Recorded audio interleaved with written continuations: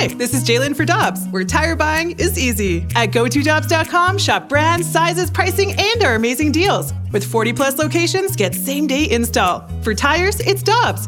For deals you can use, click on GoToDobbs.com now. Another day is here, and you're ready for it. What to wear? Check. Breakfast, lunch, and dinner? Check. Planning for what's next and how to save for it? That's where Bank of America can help. For your financial to-dos, Bank of America has experts ready to help get you closer to your goals. Get started at one of our local financial centers or 24/7 in our mobile banking app. Find a location near you at bankofamerica.com/talktous. What would you like the power to do? Mobile banking requires downloading the app and is only available for select devices. Message and data rates may apply. Bank of America N.A., member FDIC. Joey Vitale views things a little differently. Just imagine how he looks at hockey. Whoa! This is The View from Vitale, brought to you by Scott Lee Heating Company, a proud Mitsubishi Electric Elite contractor. It's the Fast Lane on 101 ESPN with Jamie Rivers and Anthony Stalter. Tonight, 5:30, pregame, Blues and Red Wings. You'll hear from Alex Ferrario. You'll hear from Chris Kerber. And our next guest via the 101 ESPN Celebrity Line, Joe Vitale. What's up, Joe? What's up, boys? Doing well. So we won't see our guy David Perron, I guess, huh? That's not great. A little suspension for Perron here. Yeah, I was going to say, not good for David Perron. We were expecting to hopefully see him back here in St. Louis again. He's been back before, obviously, but it's always good to see David Perron again. You know, the league came down pretty hard on him, and 6-game suspension. And, after looking at that hit again, a pretty egregious cross check right to the head. And it's unfortunate for David because he's going to miss some games here. But at the same time, to be fair, he definitely went over the line, but at the same time, you have to always appreciate, David Perron's passion, not only for the game, but sticking up for his teammates. He saw his captain down, and he went after a guy. And very old school of him, but as they say, you got to pay the piper. Joey, I know you're going to find this hard to believe, but I didn't mind it. I really didn't. It was a little over the top for today's standard. But what I liked about what David Perron did, unfortunately, he got the wrong guy. He cross-checked the wrong guy in the side of the head, but what I liked about it is it was an uncharacteristic play by a guy for his captain, and guys that are pulling together, sticking up for each other. I think that's lacking sometimes in the NHL now, is where teams have guys that aren't supposed to do that job stepping up to defend their teammates.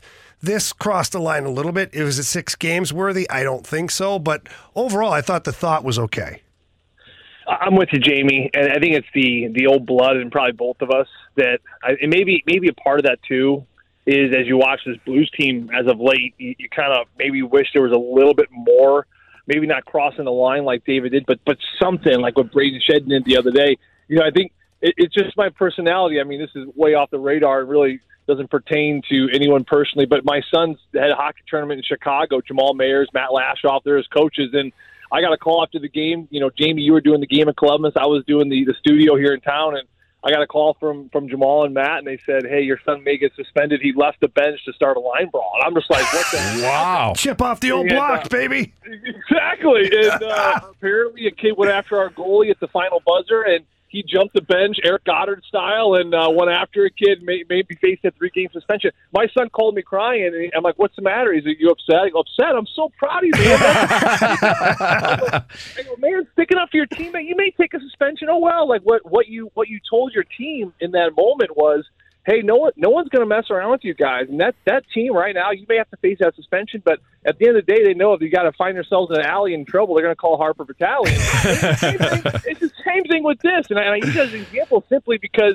what David did, I mean, that can galvanize a group. What Braden Shen did fighting, Reese Johnson the other day, that's the type of stuff that can galvanize a group and can really turn a season around. And not saying this was the reason the season got turned around, but never forget when Robert Bortuzzo and Zach Sanford had a scrap there out at the Mills. I think everyone was just so fed up, so fired up.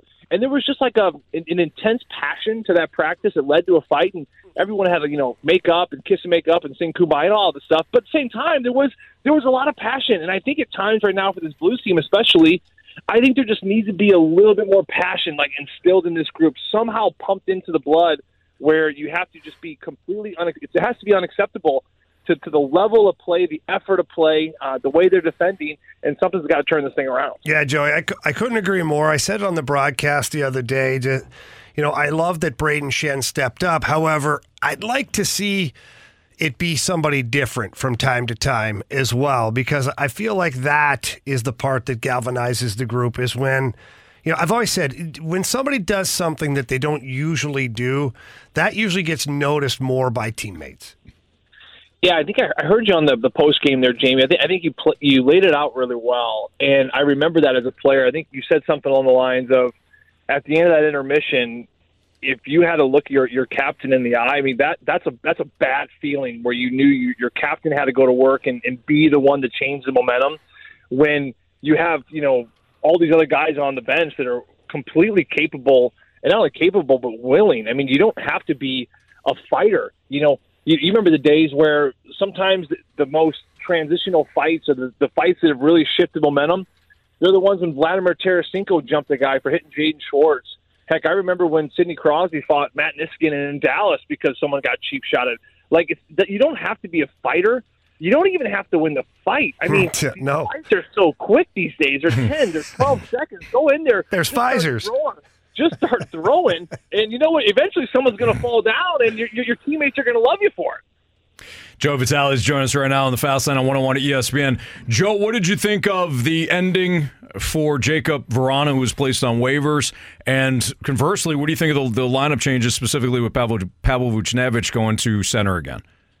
Number one, Jakub Vrana, great kid. I wish him well. Off the ice, he's a great personality, but let's face it, it's a business, and he wasn't living up to the standard that Craig Berube had for him.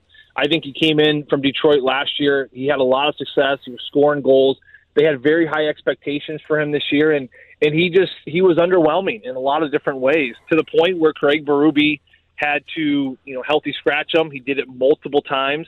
The message was clear. We need you to work harder. We need you to be the forechecker. You can't be the one high slot in the weeds waiting for the pass. Sometimes you have to be the aggressor. You have to be the pit bull. You can't just always be the spider on the outside. And they told him that repetitively over and over, and to the point where he was out watching from the rafters, and the message apparently still didn't get through. I thought he really struggled in that Chicago game.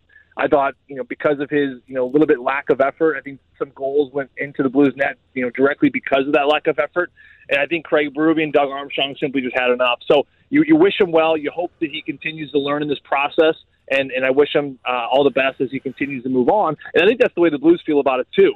And his replacement now, of course, Pavel Vucinovic, never thought we'd see this, but taking off that Robert Thomas line, looking to spread the wealth across the top six right there, and Vucinovic has played center. He was drafted as a centerman. The New York Rangers brought him in as a center. He ended up transitioning to wing shortly after he got to New York. So I think he thinks like a centerman. He's terrific in the defensive zone, a great 200-foot responsible player, great awareness, great anticipation, everything you need to have, including speed, to be a guy and the driver of a line in the middle of the ice. So it'll be great to see him back in the middle, and hopefully they have some magic here tonight. Yeah, I agree, Joe. One last question for you, because when I looked at the lineup today, I wasn't like, oh, I don't like this. I was like perplexed and kind of intrigued, because you have a line with the Vucinovic line that doesn't have a true centerman on their line, and then you have the Schenn line that has three centermen on it. Yeah. Like, what are your thoughts of that? When you look at that right away, how are you processing that? Well, listen, I think with the Hayes and the Schenn specifically, those two have done very well together. I think I like Kevin Hayes on the wing a little bit better, because keep in mind, you can still use him in the dot for faceoffs, because he's been the Blues' best faceoff guy. That's been clear. You can still use him in the faceoff dot, but I think at times Craig Berube hasn't seen enough out of him in the defensive zone. And as far as, like I mentioned, as a centerman, you have to be the driver of the line. You have to have the one with the speed to the middle of the ice, and you're pushing things back. And I think at times he lacks a little bit of that speed. So I do like him back on the wing there a little bit better. Of course, then with Vucinovic, as I mentioned, the responsible 200-foot player. And I think Brayden Schenn can use a little bit more veteran help back there. I think that, Brayden's been around some young hockey players. He's been given the responsibility to kind of coax the younger group and the younger generation of the Kyrous and the Thomases at times and whoever it be, the Jake Neighbors. So I think that right now you're trying to get your captain going a little bit from a production standpoint. So you put him around some veteran players, and I believe tonight truly that Craig Berube is really loading up those top three, because we're going to see those three lines run repetitively, especially early on. I think he's going to try to get into a rhythm of running three. We're subbing in that fourth line every now and then, of course, with Hugh McGinn, who I thought was played really well over the weekend. But I think that, there lacks a little bit of rhythm right now offensively, and I think that coaches a lot of times what they do, instead of running four right off the hop, you run three for the first 5, 6, 7 minutes, get them in the rhythm of the game, and then you start moving in your fourth line. So wouldn't shock me one bit, and I think that's why they kind of loaded up on that Shen line.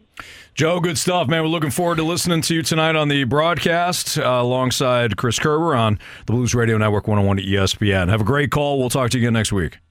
Sounds good, boys. You guys have a great week as well. Thanks, Joe.